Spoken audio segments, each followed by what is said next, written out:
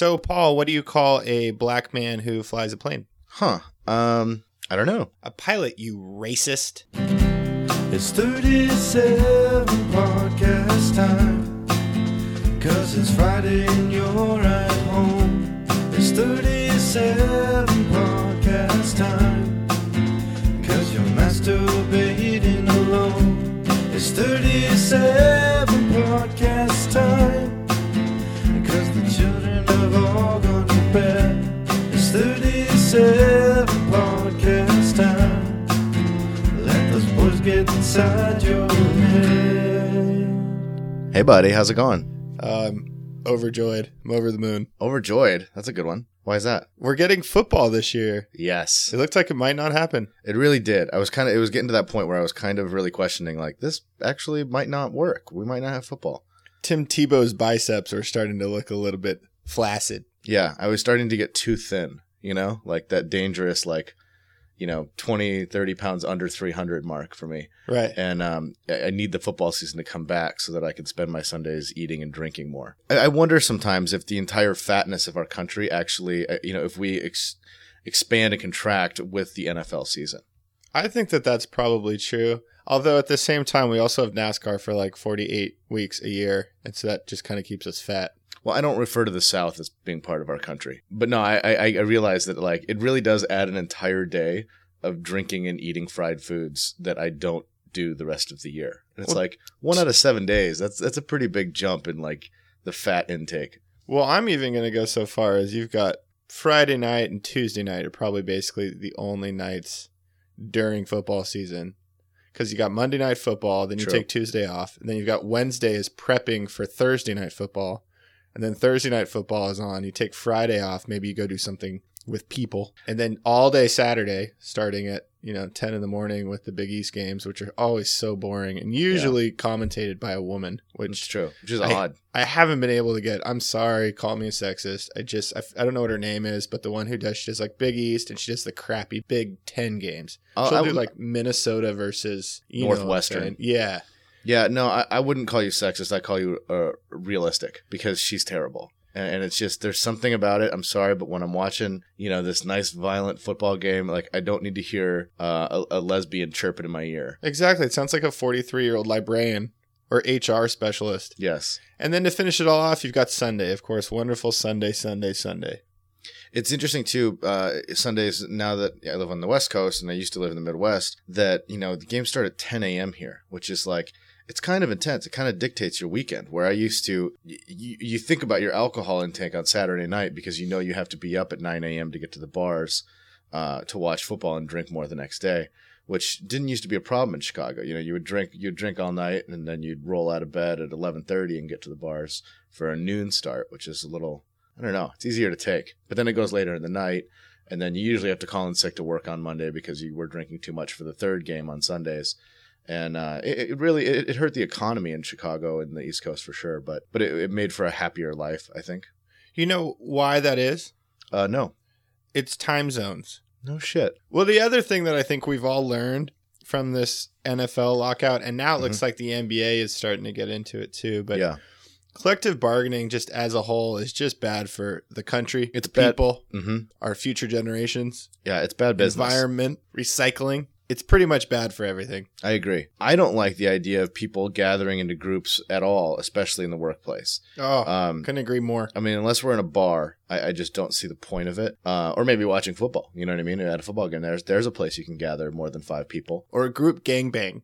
Gangbangs. I prefer them to be more than 5 people. I don't know. It's just, you're that close to a threesome. It's still too intimate.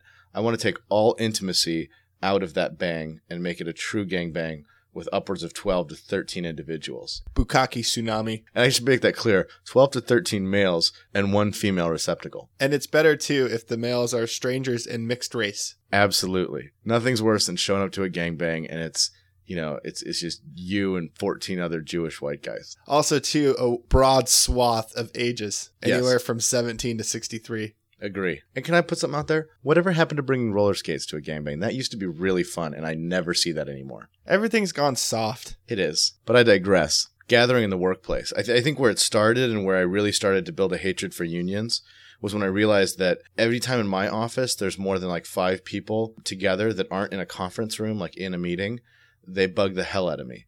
Because they're either talking really loudly in the hallway and they're bugging me, or they're standing in the way of me getting to the bathroom, or they're standing in the kitchen, which is the fucking worst. Because if I'm in the kitchen, I want my coffee. I want you to get the hell out of my way. Like let's use this kitchen. Let's not use it as a hangout. Who hangs out at work? That's stupid. They're all stupid for doing it. This isn't Ally McBeal. This is a real work environment. So I don't know. I'm sorry. I get steamed about that. Oh, it's okay. I love your Midwestern values. I get steamed. I love your white collar Midwestern values. Thank you. I covet my white collar. Well, speaking of all that, we had a, I guess it might be purple collar. I don't know what royalties collar.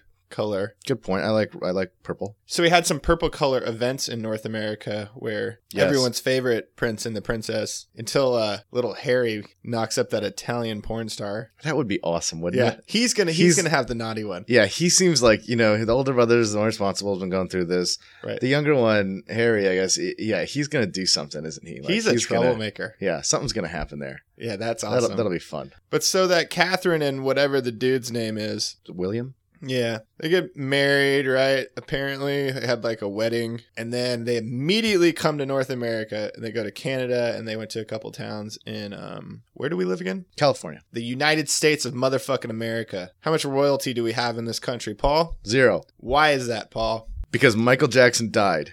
Almost. He was the king of pop. Oh, that's a good point. Rest in peace. And he was ours. He was ours, Tobin. He was. Came from nothing and made something out of himself. And banged some kids. And so here you go. Along those same lines, this guy is like balding, kind of goofy looking, and he marries this super hot chick. And what does he immediately do? I'm going to go and show her off to like the rest of North America. Yeah.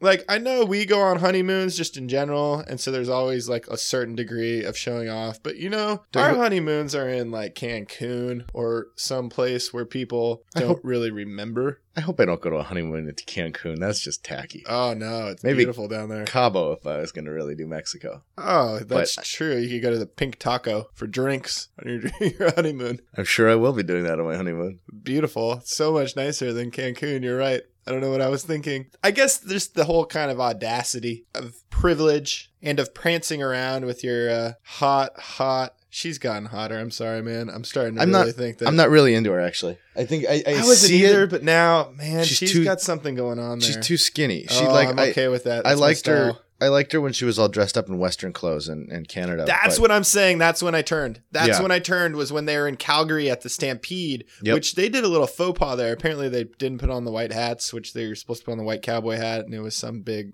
whatever. And then 3 people gave a shit. Right. I don't know. So. But then she looked good in those jeans and some boots and little button-uppy little thing. Yeah, that was all right. And meanwhile, he wanted to play Brokeback Mountain. Oh, for sure. So then a few days after the Stampede, they come down to LA and they stayed at the British ambassador's house, which I'm not sure why the British ambassador is in LA, but maybe it's a weather thing, with England being so gray and gloomy, and now it's warm and nice.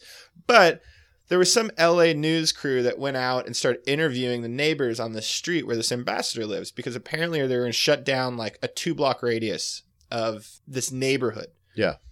And so this guy was all pissed off being interviewed on his lawn because he was getting asked all these questions and all this static every time he wanted to drive in and out of his, quote, effing neighborhood. And so the quote he laid down was, I wrote it down, I think, over there, if you can find it. Oh, yeah. Okay, I got it here. I don't give a shit. They should pay me for the inconvenience. They never invite us over. We're just the peons that they shit on and move on. He said this on the news.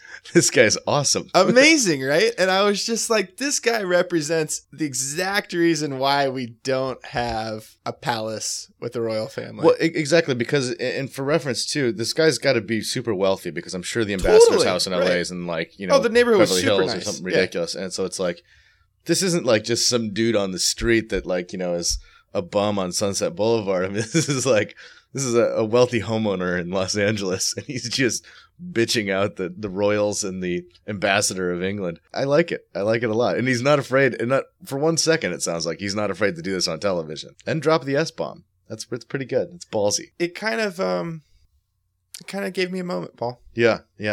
I like it. So I was sitting in my car today, and I was on the way in here, and I realized something. I looked in my rearview mirror, and there was this like murdered out Mercedes. It was convertible, but the top was up.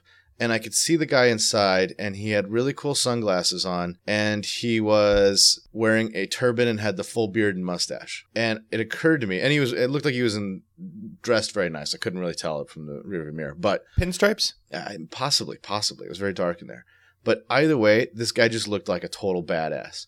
And it occurred to me that for some reason, wearing a turban and having like the traditional facial hair and, you know, everything like that, and then putting sunglasses and a suit on is about as badass as you can look. Like you go, in my mind, if you're wearing a turban, you got like the robe on, I just am kind of like, all right, that's your thing. You put a suit on and somehow you exponentially leap into badassdom. Like there's just, I don't know what it is. And it occurred to me, I can only think of a couple different places that I've seen this. And one was the DJ at the Muslim wedding I was at a couple weeks ago. He pulled up in the car next to us when we were walking to the wedding. And he looked really badass, like kind of just sitting back with his turban on and sunglasses and just pimping it. And then the other one is that guy that's in all the Wes Anderson movies, who's actually like a jeweler in New York. That guy wears like super, super nice, like high-end clothes. And it's like, I don't know what it is, but it's kind of like the saying, I don't give up these old traditions and stuff like that, but I am going to totally embrace like wearing a $10,000 suit. It just, I don't know why, but I find that very, very cool. Do you think that it's the turban, or do you think it's just the fact that having a beard, dark sunglasses, and a suit on makes you look like a badass? That could absolutely be part of it. I think that might be 80% of it, and then the turban just takes it that extra 10 or 20% kind of thing. Interesting. Because that's very true. The full beard, being dressed very formal, but having the full beard is just kind of awesome. It's a powerful statement, I think. Another thing I saw driving, and this all kind of goes together somehow. I'm sitting in traffic, and I'm actually kind of by the Del Mar Fairgrounds here in San Diego. And whenever the fair's going on, there's just tons of traffic, and I'm sitting on the highway there. And rednecks. That's what you wanted to say. Yes, that's kind of what I'm getting with this. And I passed two different trucks that have the same bumper sticker within like a couple minutes. And I thought it was kind of funny. And then I really like paid attention to what the bumper sticker was. And it said Navy SEALs and the number 1. And then it says Bin Laden 0. And I looked like at a scoreboard. Yeah. And I looked at it, and all I could think was, I'm pretty sure Bin Laden got one. I think he got 2. In fact, he definitely 3. got 2. And if we're going just purely by body count here, that guy kicked our ass. Like, he really did. I mean, he's like 3,000 just on like American soil, and then if you consider the Afghan war and everything, I mean, like for us to have the balls to say like, oh, we got him, crisis averted. Like, no, we had the crisis. Like, he won this round. He will always have won this round. There's nothing we could really do to like make this guy not win. He got one in. He got a cheap shot in, you know. And it's like I kind of like it made me question all of America's thoughts really on how the last 10 years have gone. You know, like, did we really think like, yeah, you know, like we took care of that problem pretty fast. You know, like, sure, he got that cheap shot in, but we came right back and got him. It took us 10 years to find him and like cost thousands and thousands of lives. Like, we didn't win that. I just can't, you know, maybe in the long run, the battle larger against terrorism and stuff like that. But to put a scoreboard up with Bin Laden himself, I'm like, no, sorry. I think we're going to have to concede. Bin Laden kind of got the better of us on this one. I blame it on our schools. I mean, I like to blame a lot of things on schools, but I'm not sure I follow this one. Well, it's not so much the history necessarily as it is math.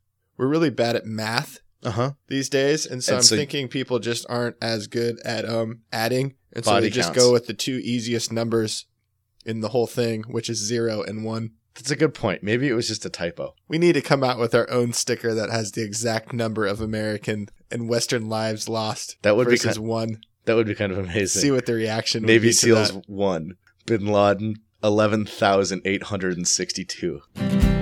It's 37 podcast time, 'cause it's Friday and you're at home. It's 37 podcast